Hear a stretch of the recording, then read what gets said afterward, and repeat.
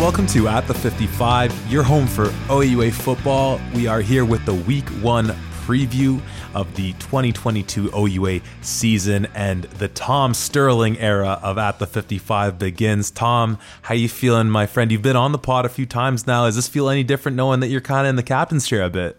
Oh, yeah. I am so excited to be a part of this team. I've been a longtime fan of you guys ever since the At the 55 kind of started up, and so to be on this side of the microphone now is something I'm really excited for. So I can't wait to get into some OUA football and what this season's going to look like. Long-time listener, first time, well, not truly first time, but for the sake of the turn of phrase, first-time Potter. So we're going to do somewhat of the usual breakdown we've done in years past, whether it was me and Eddie Meredith, me and Dakota Vine, me and Nate Hobbs, and now me and Tom Sterling, where we'll go game by game, culminating in the game we see as the game of the week, to sort of discuss who we think will come out on top, players to watch, and just any news and notes of that game that we think are interesting as the season progresses. Maybe we'll add a segment here or there just that we think might spice things up. So we'll get into all that. But off the jump, me being the Luddite of our group, it was brought to my attention by my friend here, Tom Sterling, at some breaking news in the OUA, which, Tom, I'll give you I'll let you announce this on our pod. Yeah, something that's really awesome here, and it's kind of starting to come to light a little bit, but Taylor Mickleborough, daughter of longtime OUA ref Kevin Mickleborough, is slated to become the first woman on-field official in OUA football history this week. She'll be at Waterloo versus York, and hopefully this is a sign of many things to come as we get more and more people into the game of football in general, whether that's from the coaching side of things or the refereeing side of things. So congratulations to Taylor Mickleborough for making her referee debut this weekend, and it should be a good one.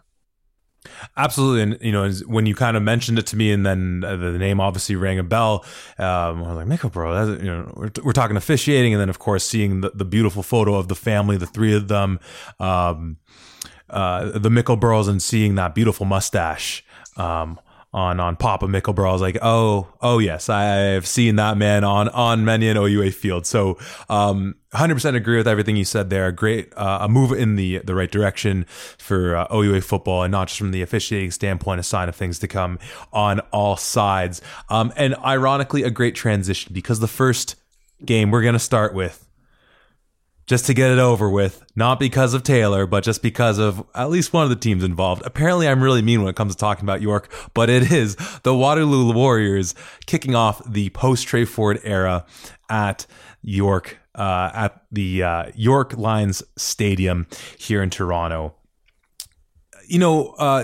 Like many of these games, a lot of the intrigue comes down to who we're seeing obviously take the field here in week 1. A lot of the rosters have yet to be updated from the year prior, which maybe is a bit of gamesmanship on some of the team's parts. Maybe is just a bit of, slacking on other teams' parts. I can't say what is what, but obviously with Waterloo, we kind of talked about this in the preview pod with Nate. The most interesting thing, obviously, isn't just how this team will do, but sort of the function of who's going to be under center at the helm. Where is your mind go when you're thinking about this game? Is this just you're going to have like an eye on the box score as this one goes along, or what in particular are you looking to see in this one? Yeah, so with Waterloo, anytime you lose your OUA Player of the Year, arguably one of the best athletes in youth sports last year across all sports, it's obviously going to be a huge kind of focus point on how are you going to replace a guy like Trey Ford. And the honest answer is you're not. You're not going to have that same level of athlete at that position, or even if you do, you're not going to have somebody who has that same amount of experience that Trey had over his last 4 or 5 years at Waterloo. So that's obviously a big question mark. The player that I am the most interested to see is Gordon Lamb, their 5th-year receiver. He's their star receiver. How is he going to be incorporated into the offense to try and help out that new starting quarterback there, whether that's quick crossing routes, whether that's quick passes, maybe even wide receiver end arounds, trying to get the ball into Gordon's hands so that he can make some big plays and potentially take some of that pressure off of the quarterback, get him a little bit of confidence throwing to his number one receiver, and see how this Waterloo team can open up post-trade Ford. That's what I'm really interested to see. Yeah, no, Gordon's a stud, and I haven't spoken to him since I think seeing him at the regional combine at Waterloo several months ago, back in March. But you have to commend a guy like that for wanting to finish his career, knowing that he's in arguably the position most affected by losing Trey Ford at the receiver position, and you raising that name, it's so interesting because this team, really, when you look across it, is pretty young at many positions and on the offensive line as much as any. And this is a team that's had a really sturdy offensive line for a number of years. But then you look at that receiving corps, and Gordon's name obviously stands out, but that's actually, to me, where this team has their veterans. Lamb, as you mentioned, Rashawn Dagelman, James Basiliga, who had a breakout year in 2021, and Justin Sakar, who I believe is going into his last year as well. And just all things that you have to imagine for, we kind of joked about these sort of, I think Nate identified one of the QBs that they have going into week one here, but it's something like 5 guys all in their either first or second year. I have to imagine, and I'll throw this back to you, what just that sort of whole group of veteran receivers does to sort of, not just with a guy who's been an all-Canadian for a number of years and all OUA in Gordon Lamb, but just having that whole rotation of guys, what that must do for whomever it is we're seeing take the snaps. Yeah, absolutely. Anytime you have veteran receivers, whether that's third, fourth, even fifth year guys who are out there, you're going to start to see a little bit more from them than you would a standard first year or second year, regardless of how good they are, especially with a quarterback who doesn't have as much game experience as we're going to see with Waterloo. You're going to start seeing things where, if we have a curl route that happens, those veteran receivers are going to really fight hard to get back to the ball, whereas a first or second year guy might just wait for it and potentially have that be disrupted or picked off or whatever the case. I think having that veteran receiving core in general is really going to help whoever their new quarterback is and trying to gain a little bit more confidence. There's going to be a few times where he's going to throw up a jump ball, and with a veteran receiver, they're going to have a better opportunity to come down with that and give this guy some breaks. No matter what, anytime you have a first-year starter at any position, there's going to be some mistakes. There's going to be some things that go wrong. It's having that confidence to know I've got some studs in that receiving core that I can rely on. That's really going to allow for that person to maybe make a couple of mistakes that get corrected by your veteran guys, and seeing about how that confidence builds to start off this game.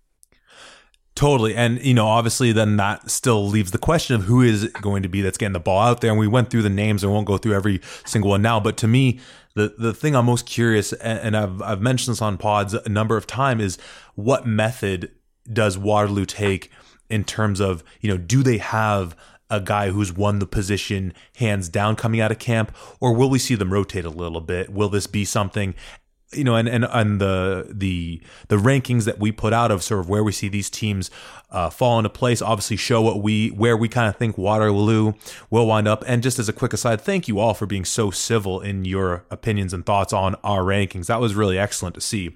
Not surprising in the least, and obviously being sarcastic right here, but clearly a rebuilding year. Obviously some talent on that team, but they need to find out who the quarterback is. Young offensive line, and a lot of new faces in positions on the defense as well. Let's move over to the York side of things because, well, it's our job to do so. We talk about a young team, and York has an updated roster, and I went through the measure of counting every player on the roster. Their entire roster listed is currently seated at 58 players in total. 14 of which are over third year. So fourth, fifth, and in the case of obviously certain schools having guys in their sixth or seventh years academically and whatnot, eligibility, etc. And, in some contexts that might just speak to hey, it's a young team, they're rebuilding, and there are a number of players I have put down here as far as people to watch. When it comes to York, and maybe I should, try and figure out a way to be a little less mean. It's really not my nature. I think that's how I maintain a civil demeanor in most aspects of my life, is I just take my frustration out on the York Lions. But like I said, there are plenty of talented players on this team, and it doesn't take doing much more than going back to the West Regional Combine last year to see that York puts out players into the draft, into these combines. And I'll go through some of those names briefly. But, without, to use the sort of vegan turn of phrase, without feeding a dead horse, how do you interpret some of those things I mentioned just about the sheer size of this roster and the small number of veteran players on this team, given the ups and downs we've seen from the coaching standpoint over this summer? What a wild summer that was. What are your thoughts with this? Yeah, there's a lot of things that are going on with the York Lions football team that are unfortunately have nothing to do with football. Losing an offensive coordinator, having, a previous quarterback in Nick DeJesus kind of going off on Twitter there, talking about some of the issues with the program and Warren Craney and things. And I think there's a lot of criticism that's pointed at Warren Craney on the York football team, and maybe some of it is warranted for sure. I'm really interested to see what this team is going to do. I think starting off with a preseason game against the Guelph Griffins and losing 68-0 is only going to start them on a downward spiral here. And I'm really hoping that a few of those veteran leaders, like you were talking about, really step up to the plate here. I think the most powerful thing that could happen for that York Lions football team is to have a leader like Noah Craney, who is not only the head coach's son, but is the starting quarterback, who is naturally the quarterback is always going to be a leader on the team, but also having your relationship with your father, who is the head coach. If that player can come out and have some positive attitude, rally the troops and things of that nature, maybe that spells a little bit of hope for this York Lions football team.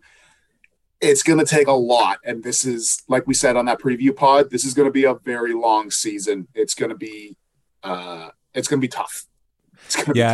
It's going to be a long season, and not just because they're playing 2 more games than they did last year. But you mentioned Noah's name, and I'm sure I've had my fair share of fun at his expense on seasons previously, and a lot of which isn't his fault, of course. But the one, when you look on that coaching staff, the one name there that really does, if you were going to take as full a half, what glass half full approach as you were, is that they do have former York Lions QB, arguably one of the best QBs in their history, Brett Hunchak, as the QB coach. Last time this team was even remotely respectable, coaching up Noah, and then just talking about some of those names. I mean, there are some, just on the offensive side of the ball, guys like Retson Daly. We obviously remember his older brother Alex having a great career there. Retson, very talented young receiver. Gabriel Apayakubi also at receiver. And then 2 young backs in Darnell Jarrett and Avante McCoy. Avante being a guy that they do kind of stretch out into a bit of a slot position. They'll throw him the ball a little bit as well. And as you and me obviously being, it just dawned on me the first time having the 2 offensive linemen on the pod since the Eddie Meredith days. But at the end of the day, it doesn't mean a thing if you can't block for whether it's Noah or whomever it is back there, and that doesn't, the names that we're seeing on the roster, some names we've seen over the years, but it really doesn't inspire too much confidence. I'm ready to move off of this game. Once again, I think the most exciting piece of this game is the Taylor Micklebrook component, as well as seeing who Waterloo's marching out at QB. We good to move on to our next one, my friend? Yeah, I'd say so. Let's do it. And this is where, I'm most excited having you on the pod here. We got McMaster traveling out to the nation's capital to take on the Carleton Ravens. First thing I'll say about this game off the jump, these are 2 teams that, for much different reasons, and we went into some of those reasons on the season preview pod, performed, at least speaking for myself, vastly under expectation in 2021. Now, on the McMaster side of things, they are the quintessential team in that OUA West division that teams point to as being like, wait, I'm sorry, Ottawa and U of T got to play in a playoff game in the East, and we just got to miss the playoffs. That ain't right. And there was, I forget, like 4 or 5 teams in that West that had a 3-3 tiebreaker, Mac being one of them, who, of course, got the short end of the straw there. Of course, there's the Corey Grant connection with this game. We have, hopefully, Carleton's a team that I haven't seen the updated roster, but the return of DeJong at QB for them. Obviously, we saw him go down week 2, and that's really just where the season fell off the rails, as it would for any team in the OUA. And then for Mac, having the veteran Andreas Dueck, people shouldn't forget the man who led them to that 2019 Yates Cup victory. So a lot of juicy things in this game, from the coaching angle, the familiarity there, 2 teams looking to bounce back, and of course 2 quarterbacks that, Dueck had decent numbers. I think it was a bit substandard by what we've seen him perform in years prior. So let me throw this game to you. Your alma mater, a team that you're familiar with better than I am. What do you make of this matchup? This is a very exciting matchup. We've kind of talked about this before, but there's a lot of different connections that are here as well, with Corey Grant being the former offensive coordinator at McMaster, then going to Carleton to be their new head coach. There's somebody on this program, specifically Corey Grant, who has an intimate knowledge of this McMaster offense, this McMaster team in general.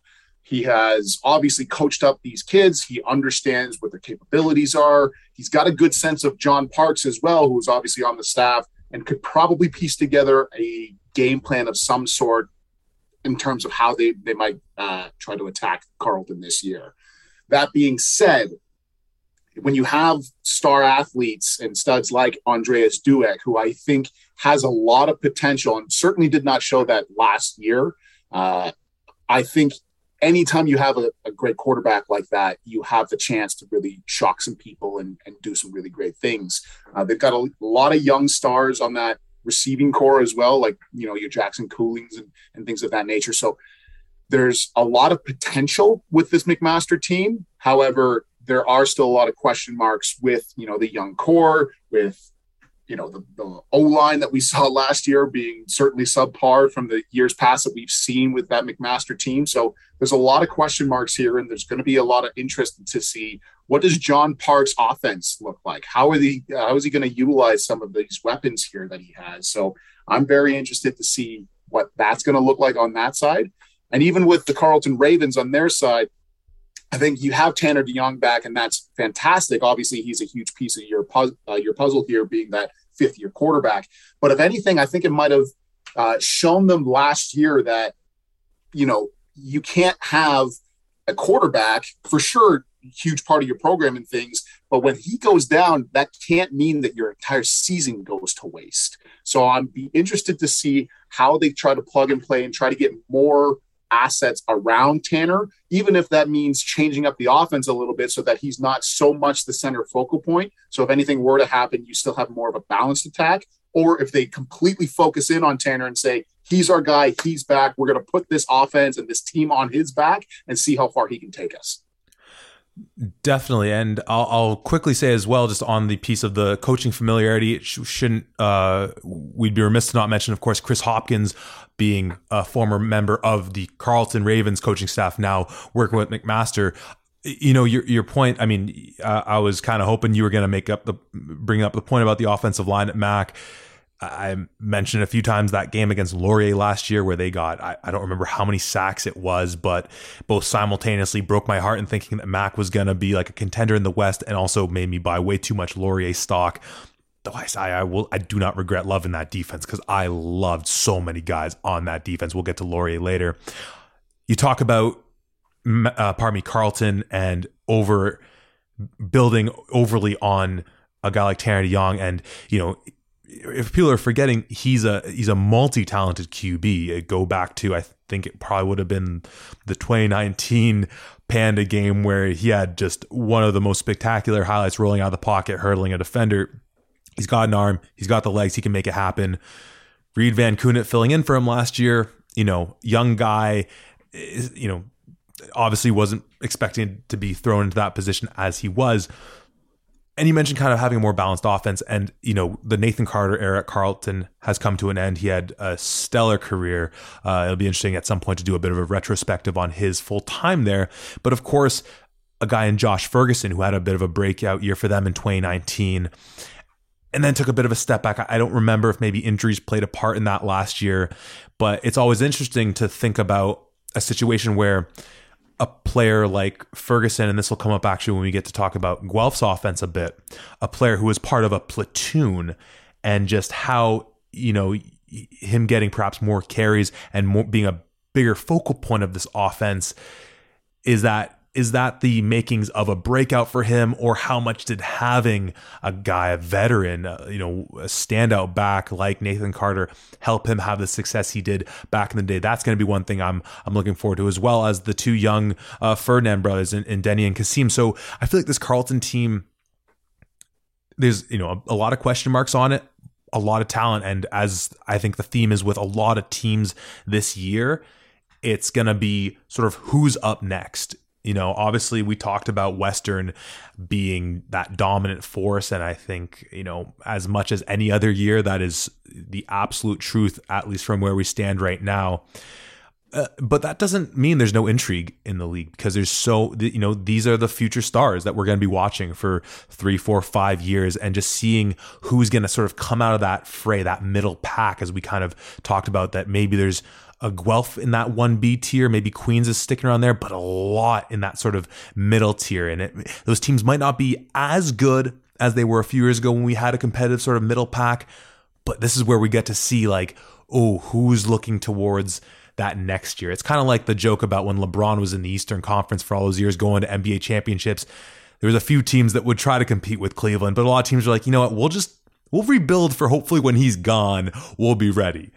Unfortunately, I don't think Western's going anywhere, so maybe that's a moot point whether teams want to try and compete now or build up a team for later. I realized in our Waterloo York matchup, it was an accident, not purposely, that I didn't actually ask for your pick, though of course I know your pick. But for the purposes of the pod, just to go back real quick, Tom, Waterloo at York, who are you taking? Waterloo. I'm also taking Waterloo. Anyways, back to your McMaster Marauders at Carleton. Unless you have any last news and notes you want to speak on this game, who are you taking on this one? I think this is going to be one of the more competitive games that we've seen this week, especially with a few games that are of interest. I think Mac comes away with this in a tight one. I think Andreas Dulek makes a couple more big plays than Tanner does, with a few of his key guys around him, including guys like Justin Allen, who is a bit of a all day everything back for them. I think Mac pulls this out in a close one. I'm also going with Mac in this one. Ultimately a lot of familiar names in familiar spots. How will that offensive line hold up? I mean, I don't think compared to years past, this doesn't look, at least from just sort of thinking about who's going to be on this roster defensively for Carleton, team that's going to get after the quarterback as much as they did in years past. And no doubt with just Mac obviously making that a point of emphasis. So I'm going to go with the known commodity in your McMaster Marauders on the road to start off the season. But I am so interested to see, there's so many things that I'm interested to see with this Carleton Ravens team moving forward. So our next game, we're going to do Toronto and Queens. This is a game that, and I know you're at home thinking like, oh, dummy, you missed the other 1:00 game, Guelph at Western. Well, guess which game we're saving for last? Guelph at Western. So Toronto on the road at Kingston, 3:00. A bit of diversity with this schedule as far as the start times, but I mean, I don't get too excited about that in the first couple weeks, because it seems like usually that's where we might get a few of these. This is a game that there is a lot of tradition in this game, in this rivalry, one of the more historic rivalries, as silly as it seems to say, given that, we're talking OUA football, but probably in sports, when you really just look at how long these teams have been playing each other. We talked about Mac being the sort of exemplar in that OUA West conference as being the team that a lot of folks, not just in that McMaster community, but elsewhere, talked about as being sort of being on the wrong side of the divisional split and not making the playoffs. Toronto and much more so Queens are on the vast opposite side of things. Toronto, obviously, and frankly, I don't care what anyone says about Toronto getting that home playoff game. Toronto got a home playoff game last year, and I was so there for it. I loved it. Not literally because I was watching Waterloo lose to Western in London in that playoff game, but just the fact that we got that game. U of T, Varsity Stadium is one of my favorite venues in the province. Toronto boy, that meant a lot. Queens, of course, being the team going undefeated up until their matchup with Western in the Yates Cup, and then losing somewhat handedly, being the target of much ire from folks around the league, is saying that, well, perhaps you wouldn't have been there had it not been for the way the schedule broke down. When we look at U of T, obviously we mentioned the end of the Trey Ford era in Waterloo. It is the end of the Clay Sakara era. In U of T, which was, despite not the most success, a very fun time to watch, especially when Tommy Dennison was there with them, with the Bird Gang, with Corby, with Lovegrove, and all the deep routes, and them just dropping bombs on teams left, right, and center. That's enough preamble out of me. I suppose I said a lot without really saying anything, or I said nothing while saying a lot, whatever it is. Tom, when you look at the U of T Blues on the road at Richardson Stadium at 3 p.m., what comes to mind for you? Yeah, I think you mentioned it there, the post-Clay era. That's a huge loss for this Toronto team, who was, Clay was really giving some extra life back to this program and things. And I think it's kind of relatively funny. For those of you who haven't seen it, Toronto was a little bit in the sporting news with that amazing one-handed interception in practice that Dominic Sirocco did. It was fantastic, but what a lot of people in the comment section also pointed out was that ball was terribly thrown. So whoever is throwing that, whether it's a coach, whether it's a player, whatever else, it's just not Clay. That's for sure. Something interesting to kind of go back, very similar to what we were talking about with Waterloo. I see 4 quarterbacks on this roster here on the Toronto side, 1 first year, 3 second years. All 3 of those second-year players are all from the province of British Columbia, which is very interesting to kind of see. But it's, once again, not a clear backup or not a clear starter here. I think there's a big opportunity for somebody to step into to play here with Toronto, but you're not going to be Clay. Certainly not on that very first game with a bullet start flying. So it'll be interesting to see how Toronto can kind of come back from this Clay era and see about how are they going to continue to build forward. They went 500 last year and hosted a playoff game. That's huge for this U of T team that has primarily focused completely on the academic side of things and put athletics to the wayside. But I just would love to see them continue to build off of this and try to make some more strides forward. However, I think that's going to be a very, very big ask post-Clay. Yeah, and Michael Lehman, Daniel Diodati, kind of the last vestiges of that offense, kind of the sort of third and fourth receiver to Lovegrove and to Corby. The last thing I'll say that should be said about U of T before we talk about Queens, which we should no doubt be doing more so in this matchup, and you mentioned Dominic Sirocco's name, a defense where there are some names that have been in this program for a while. Tolu Ahmed at defensive back, along with guys like Liam Cousineau, Cody Hale, and of course Caleb Zigbee, guys that have been in that system, in that program for a while, that can make an impact and will kind of lead them hopefully to have something of a respectable defense, maybe keep them in some games at least for some time against opponents maybe more on the level. And of course it should, talking about the coaching standpoint, should be mentioned, of course, former Windsor Lancer head coach Joe D'Amore, now with the U of T Blues as well. But as I said, our focus when it comes to this matchup, just as far as the bigger picture of the OUA and sort of things that will in all likelihood matter in the grand scheme of things, is talking about this Queens Golden Gale team. I think in many respects, the product of them making that Yates Cup is maybe they were a little ahead of schedule, but I think when you look at the from the coaching staff, really from complete top-down method of coaching, administration to the players on that team. This is a team that whether it would not have happened in 2021 in a more standard OUA season, I don't think this is a team that sort of with the current pieces in sort of all facets would surprise people, that whether they made the Yates in 2021 or this year or next year would surprise people. Of course, though, like with all teams, and I should just go back to the end of the Malcolm Campbell era for U of T as well, one of the stud defensive linemen in the league for years, the end of the Anthony Federico era for Queens, the end of the Rashid Tucker era for Queens, and as well, to sort of couple that when we look at that run game for Queens, a couple of their offensive linemen moving on to greener pastures or wherever they went off to. They still have, some solid players in the receiving core. They have a veteran QB there who's been there for a while. What do you make of this Queens team?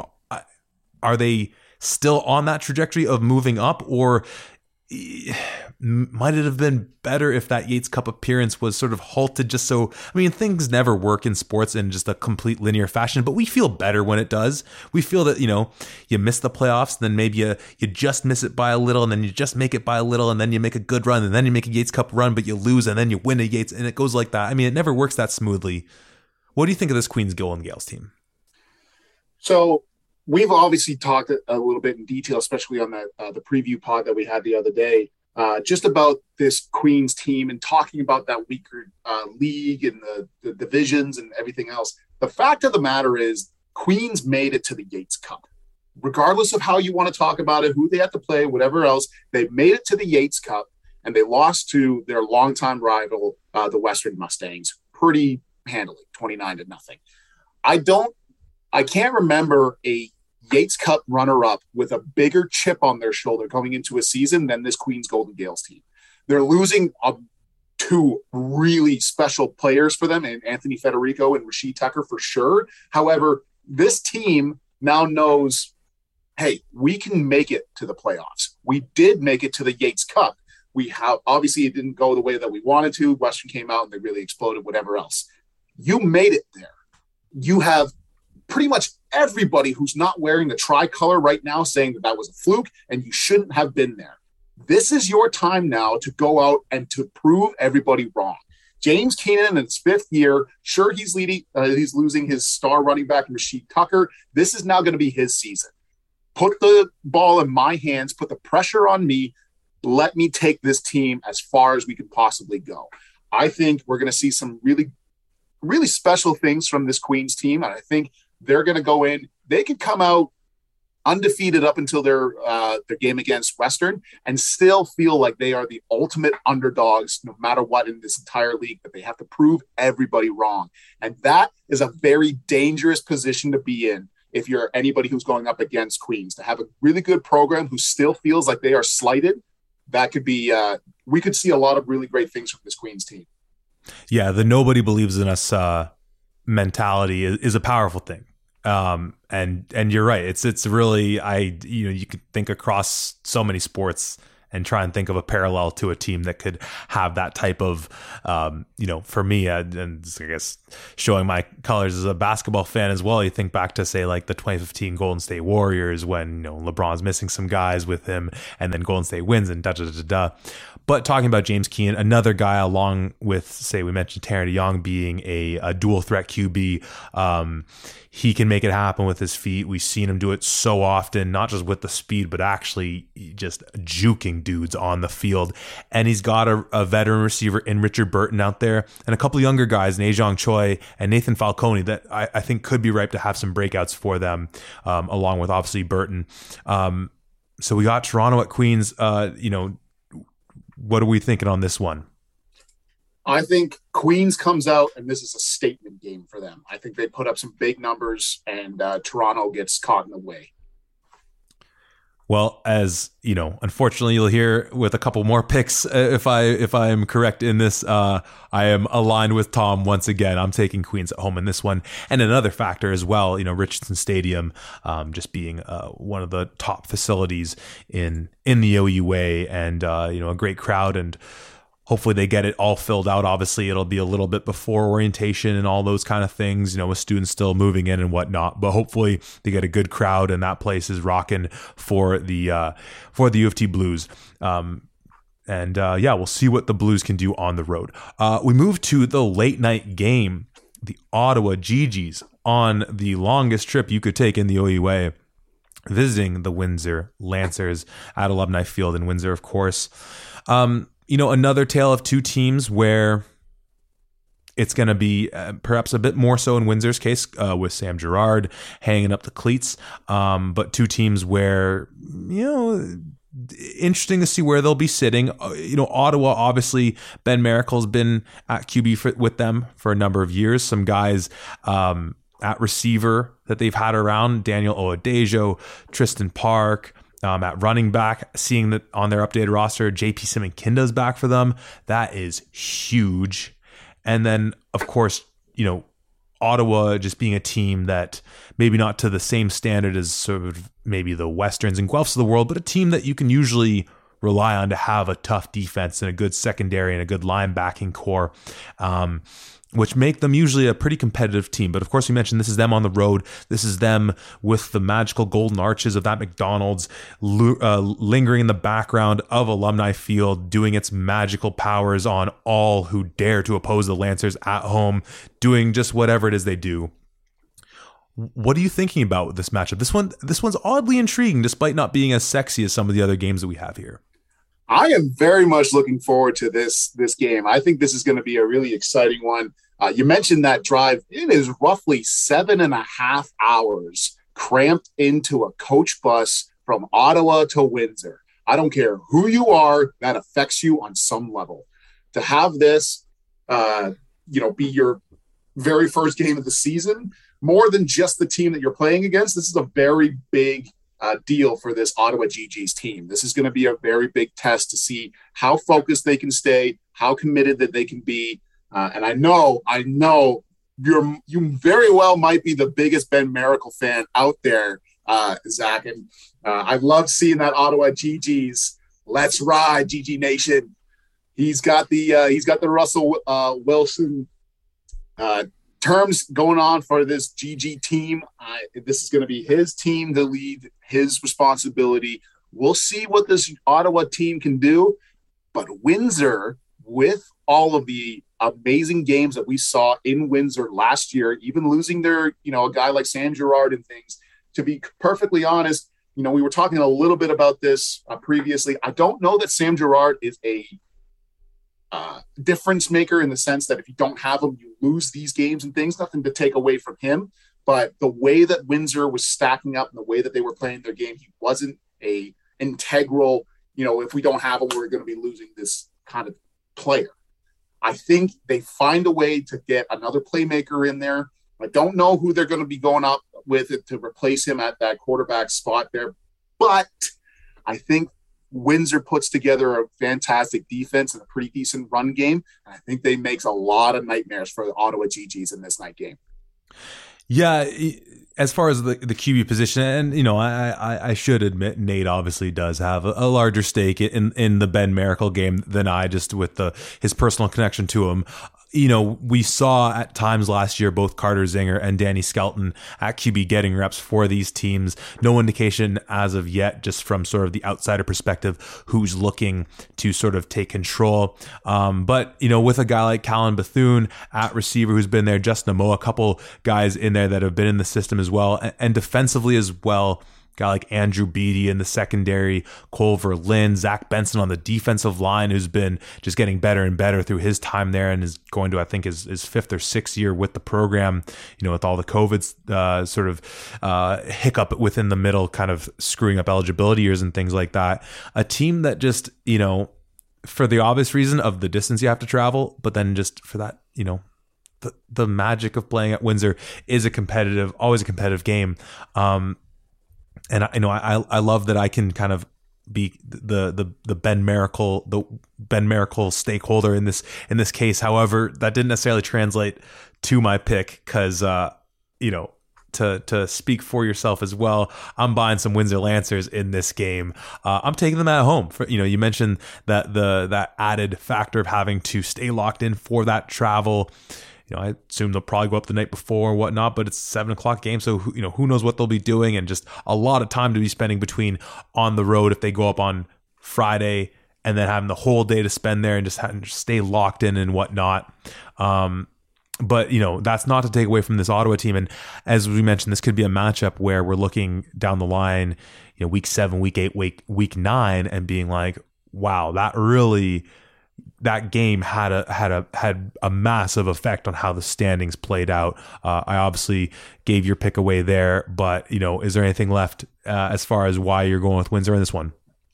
I think more than anything, we've spoken about there's a few key players for Windsor and, things of that nature. Windsor for a very long time now has not been a team that's been known for star players, certainly in the past couple of years. I think they're a really phenomenal team group. I know that might sound a little ridiculous talking about a football team and things, but they really work well together. Maybe they don't have one star stud going into this season, but I think that team atmosphere with the long drive, being in that magical Windsor Stadium, I think they pull out the first win of the season here, and they gain a whole ton of confidence going into the rest of this 2022 schedule. And that takes us now to, while not the last game of your Saturday slate, the one we saved for last, because as they say, you save the best for last. And I think there's good reason to think that this is the one that people are going to have their eyes tuned on the most. It is Guelph, it is Western, and to boot, it is in London. Guelph taking their show on the road against the reigning Vanier Cup champion Western Mustangs. It is funny. We were kind of talking about some of the teams don't put out their 55-man rosters, or pardon me, their just year roster going into week 1 to try and perhaps maintain an air of mystery or something like that. These are two teams that both, threw caution to the wind, and for good reason, perhaps more so in Western's case. But in Guelph's case, the release of that roster coming out before week 1, I think may have been misguided. We talked about this. I was frantically messaging with you to double check that my eyes weren't playing games on me when I saw that this team did not just lose AJ Allen and Jared Beeksma to the CFL, two of the top linebackers in the OUA last year, and of course what made that front seven, let alone that whole defense, so formidable.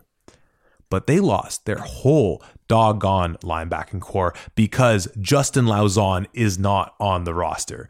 Tom, you did a little digging before we get into this game. We don't need the full Lauzon update, but I'm corrected this, right? He is gone. Yeah, that is correct. We did a little bit of research into here. Justin Lauzon is no longer with this Guelph team, at least for this particular year. They lose Jared Beeksma. They lose Ben Lack as well. Yes. This is if you're a Guelph Griffins football fan, this is a little bit of nervousness here. You're going to have a very young linebacking core against a team like the Western Mustangs, who even in their worst years are still a running powerhouse. They are the jam the football down your throats kind of team. And with Keon Edwards coming back, I know they lose Trey Humes, but Keon Edwards is a phenomenal running back with that offensive line that they've returned most of their starters. This is going to be a very big test for this Guelph Griffins defense. Anytime you go up against Western, it's always going to be a big game, but having your first real live bullets against the number one running team in the country last year, that's huge. Yeah. And you mentioned the loss of Trey Humes. You mentioned, that running game, Edward Winati, now a guy who's only going to get more carries, and from spending some time around, living in London, spending some time around that team and just, people in that program, there's people who you'll hear say Winati might be the best running back in that room, which is ridiculous because Keon Edwards, if it weren't for Trey Ford may have been the OUA MVP last year. Likely, probably was the MVP if not for Trey Ford, because he put up stellar numbers. Of course, bolstered, no doubt, by having this all-world offensive line that is just littered with talent.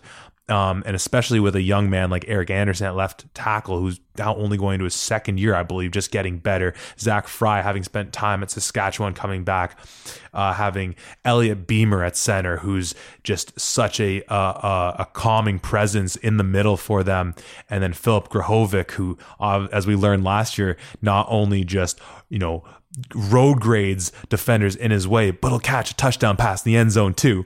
When we just look at this offense, and we'll look at their defense in a moment, they got the best running backs in the province. They got the best QB in the province. They got possibly the best receiving group in the province too, even though they're losing Brett Ellerman. As we just said, they probably have the best offensive line unit in the country. And you add in all those factors about Guelph. I mean, the fact that I think, this game, I think still has a possibility of being a tight one. No doubt. And we'll talk about some of those playmakers Guelph has on offense and what could make them a formidable task against what's a bit of a younger Western defense, though a few notable names still in the mix for them. But golly, that is some powerhouse. I mean, you mentioned, I think on the preview pod, you mentioned how Queens is a team that remarkably could make a Yates and that still have a chip on their shoulder. This is a team that could win a Vanier and get better. Let's talk about maybe some of the guys on the offensive side of the ball for Guelph, and then let that lead us to talking about the Western defense, because I sort of alluded to this in talking about whether Josh Ferguson, running back at Carleton, whether Nathan Carter not being there anymore, will that have a positive impact, a negative impact? How will that affect him? I think a guy who has an argument to be might be the best receiver in the province in Clark Barnes, in an interesting similar position, in that obviously with Keandre Smith moving on to the CFL, he'll get more targets. He'll perhaps get to bolster his counting stats and all those things. But does that then put more pressure on him? Do teams get to lock in on him a bit more when he doesn't have his partner in crime taking away some of that pressure? But of course, then you have another year of Sean Law at the helm. And I think anyone who's watched this team, you'd have to assume he's going to be QB1 for them there. And a veteran offensive line in their own regard, and a lot of guys that you got to work with, guys like Ben Petrie, Spencer Masterson, Connor Burke. What do you make of this Guelph offense? And still, of course, with the sort of, the rotating cast of familiar characters at running back as well. What do you make of this Guelph offense? Is this finally a year where perhaps Guelph's offense is sort of what they lean on to more than their defense, which I don't know if we'd probably going back decades since that was the case? Yeah, I think anytime you have a guy like Ryan Sheehan at this, obviously he is the head coach, although his hands are still very much into this offense and trying to help out and things. This is his offense that they're kind of running here. I think anytime you have Ryan a part of this, you have the opportunity to have an explosive offense. It'll just be seeing how they can kind of develop from last year. Obviously having Sean Law have that game experience that he obviously had from the previous year, getting him into this year, having some more confidence, being able to sling the ball a little bit more, understanding your receivers a bit more. Those are all going to be contributing factors. I also know that while Clark Barnes certainly has the potential to be the best receiver in the OUA, if he's getting constantly doubled and triple teamed, they are not going to force Sean Law to throw to him exclusively. They have some other targets that are back there. Sure, they may not be a Keandre Smith or even a Kean Schaefer-Baker that they lost a couple of years ago and things, but they are going to sling this ball around and make sure that teams play them honest. And if you're trying to double or triple team a single player, they will go to the well. And that doesn't always mean, hey, we have a clear number 2 receiver behind Clark Barnes. They have the ability to throw this around and really make sure that everybody is touching the ball, especially with that 3-headed monster that we were talking about with the running backs and Juwan Jeffrey, Kane Stevenson. I think they're really going to spread the ball out a lot here, and not necessarily have one game plan going into this and saying, this is the way that we're going to win this game or we're not going to. They're going to try out a lot of different things here against this Western team and see if they can't catch them unawares. Most definitely, and of course, Kwame Osi being the third head of that three-headed monster in the backfield for them. And no doubt, obviously, Guelph's going to have some targets to sort of spell Clark Barnes a little bit. And, before, I guess, jumping into the who they'll be going up against in that Western defense, an interesting comparison for Clark as far as just a receiver in the league that will sort of be giving him a run for top dog is Savon Magne-Jones for Western. And the interesting parallel isn't just what they do in the offense receiving, but they both are stellar in the return game as well. However, I have a little more faith in guys like Griffin Campbell and Justin Nixon being the alternates that, Western can look to if Guelph decides to really lock in on Magne-Jones. And, obviously Hillock's got, a one in, a million connection with him, given they have the high school connection as well. So that's just, I guess that was me just taking us talking about Guelph's offense, talk more about Western's offense, but as I should be doing, to talk about, say, Western's defense a little bit and perhaps how Guelph might be able to take advantage. We mentioned some of the veterans at the offensive line and in the run game. This is a team where, we talked about the end of the Federico era, the end of the Malcolm Campbell era. It is the end, of course, of the Deontay Knight era in Western, which, was a bit of a truncated, shortened era. He didn't play too many seasons with them. So a young D-line, young linebacking core for them. Some studs in that secondary, none less than, of course, Daniel Valente Jr., defensive MVP from the Vanier.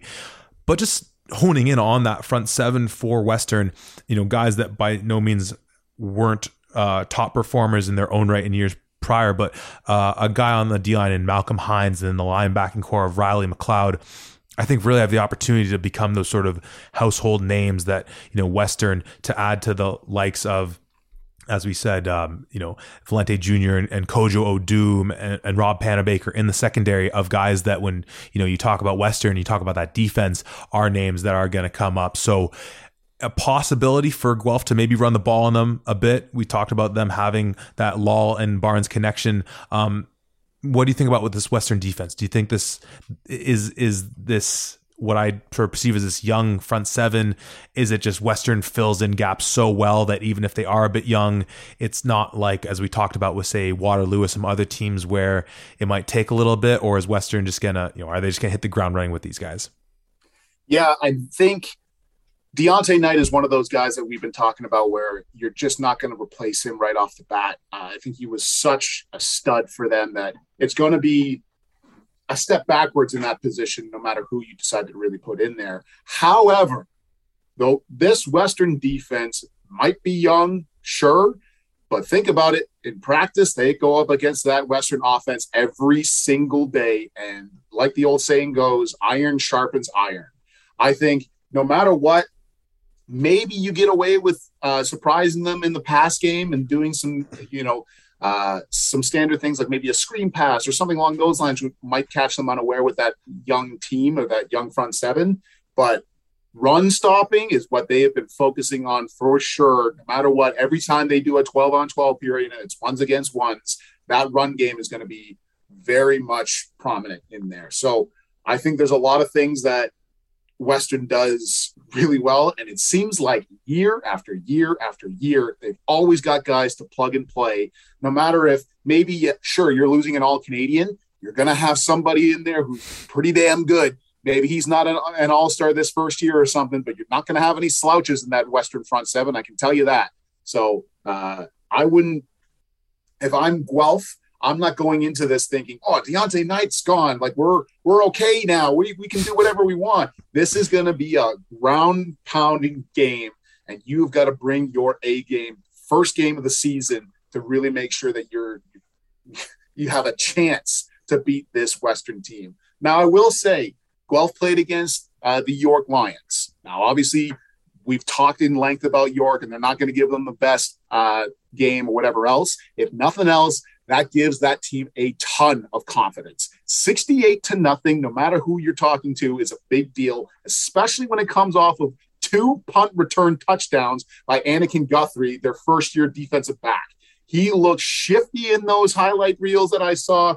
I think that this team has a lot of energy and a lot of buzz going around and walking into this Western game. And I think they're going to give them a real run for their money.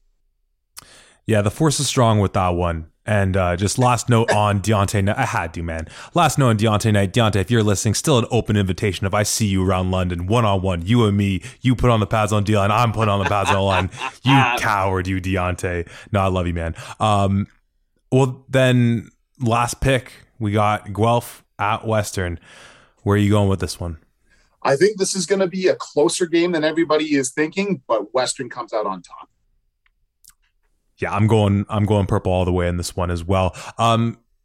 That's all right. That is the weekly slate of games we have for week one. As a little recap, the 1:00 games, we have Waterloo at York. Me and Tom are lockstep. Well, we're lockstep on all these picks in week one. I promise it will not maintain this way throughout the year. Waterloo at York, we're both taking Waterloo on the road. We have Mac on the road at Carleton. We're both going with the Marauders. Guelph at Western, as you just heard, we're taking Western at home.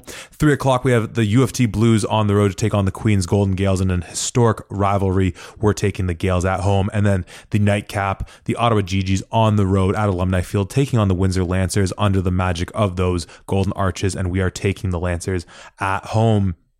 Tom, I'd say we did a pretty good job there. You got anything left for the folks just to look out for, or just anything you want to leave them with as we go into this beautiful weekend chock full of OUA football?